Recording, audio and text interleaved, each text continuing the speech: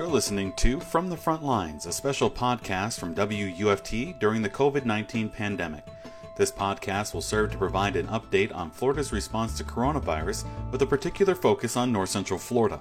In addition to news and important information, From the Front Lines will feature a member of the community who is working to keep the community safe or running during these challenging times. Thanks for listening.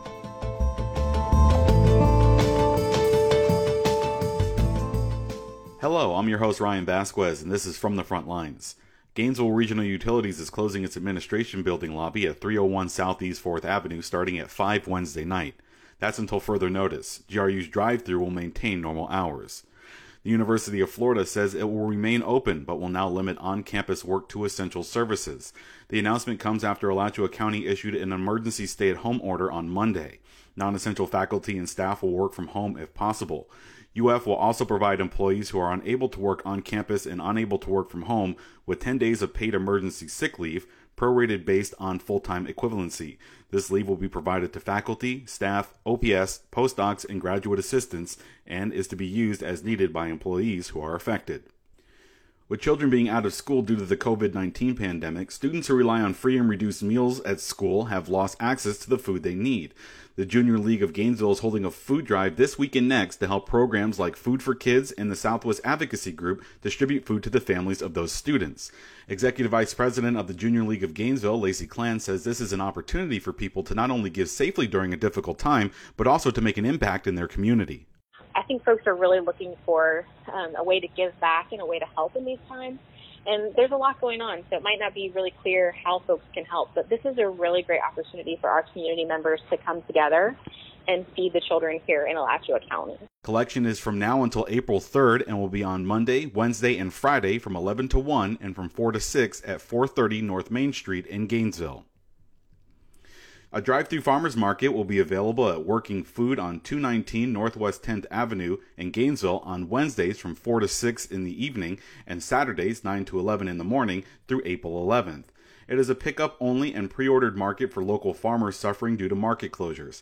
Participating farms have produce, dairy products, meats, bread, and more.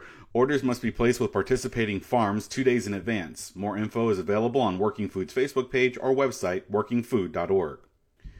The mayor of Crystal River signed a proclamation closing certain tourism-related businesses to stop the spread of COVID-19.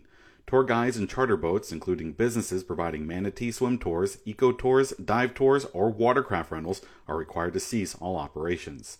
This order, however, does not apply to fishing charters consisting of 10 or fewer anglers. Fraud schemes related to COVID-19 are on the rise in Florida as scammers look to take advantage of people in various ways during the coronavirus pandemic.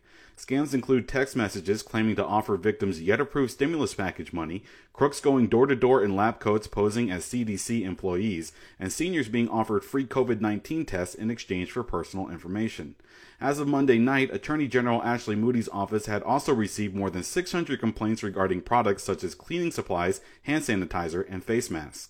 At a time like this, to charge them exorbitant prices for the things that they will need to keep their families safe is disgusting and unlawful, and we will continue to pursue them throughout the duration of this crisis. Moody is working with federal prosecutors to stop scammers, while businesses caught overcharging consumers face fines of up to $1,000 per violation. Florida Chief Justice Charles Kennedy has issued a new order suspending jury trials statewide through April 17th. The order also extends an earlier suspension of speedy trial rules and related court procedures and directs all state courts to cancel or postpone court proceedings other than essential and critical ones.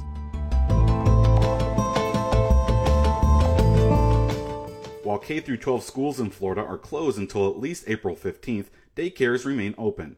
Governor Ron DeSantis has said the reason he hasn't closed daycares is that he didn't want to put any further burden on the people who have to work during this already trying time. That puts daycare workers on the front lines too, as they put themselves at risk to care for children while their parents are at work. Sammy Dees is an assistant teacher at Kitty Academy in Gainesville and cares for 2-year-olds. She spoke with WUFT's Daniela Mora about enrollment numbers and what it's like to care for children who have no idea about the seriousness of the current pandemic. Well, could you just tell me a little bit about where you work and what your role is there? I work for Kitty Academy under Shane Corman. She's our owner and director at Kitty Academy. I'm actually the assistant teacher. I help teach 2-year-olds. throughout the day, teaching their ABCs, the numbers up to 20, their shapes, colors, teaching. Okay. And what have you seen in the number of kids that have been showing up and enrolling in daycare since the pandemic started? How high and how big has that drop been? Well, the ratios normally are for the age groups, normally it's 4 babies to 1 adult, 6 toddlers, which is the age of 1 to 2, to a teacher, and for 2s, it's 11 to a teacher, 15 to a teacher for 3s, 20 to a teacher for 4s. Right now, we've only been seeing 11 or less in our 2-year-old classroom, and sometimes not even that right now. Because when the county went under, or when statewide for the schools to be closed, a lot of centers normally try and follow that, but with licensed child care facilities, we want to be there for the working parents, the parents that do have to stay. And yet, a lot of them, I guess, don't realize that we're still open, and we'll keep an eye on their kids and actually keep them safe. Yeah. And what have those parents been saying, the ones that are dropping off their kids? Like, have they been telling you anything about how essential this has been for them? They thank us for being there, that they understand that we're just working adults like everybody else, and that they appreciate us being there and actually keeping their kids safe. Mm-hmm. And have you implemented any new routine, any new protocol since this has happened, just making sure that everything's clean? What have you been telling the kids, too? Like, they're very young. Do they even understand what's going on? The ones I'm with a lot of the time, the 2-year-olds, they really don't understand. They really don't understand the concept. They're 2. Their formative memories haven't really started. They do memorize things. It's just outside world doesn't really concern them all that much, with their age. They just know they are having fun and being themselves. And no, we haven't really implemented new policies. We're just doubling our efforts to make sure our kids' faces are clean, their hands are clean, making sure that we wash their hands anytime they sneeze into their hands or they cough into their hands, which is normal as it is, but it's upped a little bit because of this pandemic. Okay. And are you concerned as someone that's caring for these kids and someone who also goes home to your own family, are you concerned with this healthcare pandemic? I am concerned, I'll admit, because I do have my 6-year-old nephew that lives with me and my sister. Mm-hmm. And she actually works in a hospital herself, so I would love to see her bring her kid to the center more, but she feels that it's safer to keep him by her side, which I understand. It's my sister. Honestly, I understand how serious it is. I've done my research and history on different things. I've seen how pandemics really change the world, either good or bad. But right now, I'm feeling a little hurt that parents aren't bringing their kids in so we can actually work and take care of them. Yeah, and what would you say to those parents that are kind of a little bit hesitant to bring their kids in for daycare? In my opinion, it's their choice to bring them, but I would love to see my kids' faces every day. I love seeing them not having a care in the world at the moment. They are our future.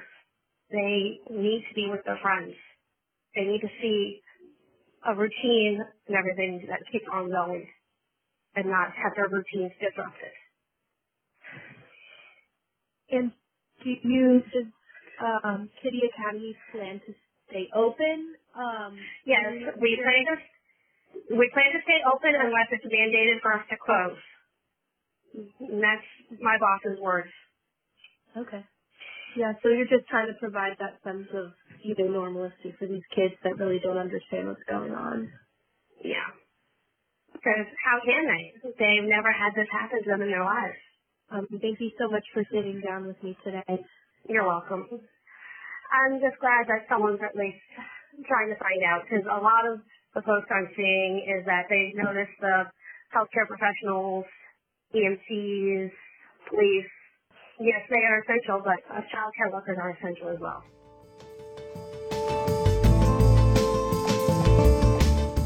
From the Front Lines is a production of the Innovation News Center at the College of Journalism and Communications at the University of Florida. Thank you to our producers, Taylor Levesque, Daniela Mora, Anthony Montalto, Josh Williams, and Melissa Fito. And a special thank you to Matt Abramson for his work behind the scenes. Join us tomorrow for another edition of From the Front Lines. I'm your host, Ryan Vasquez, and of course, thanks for listening.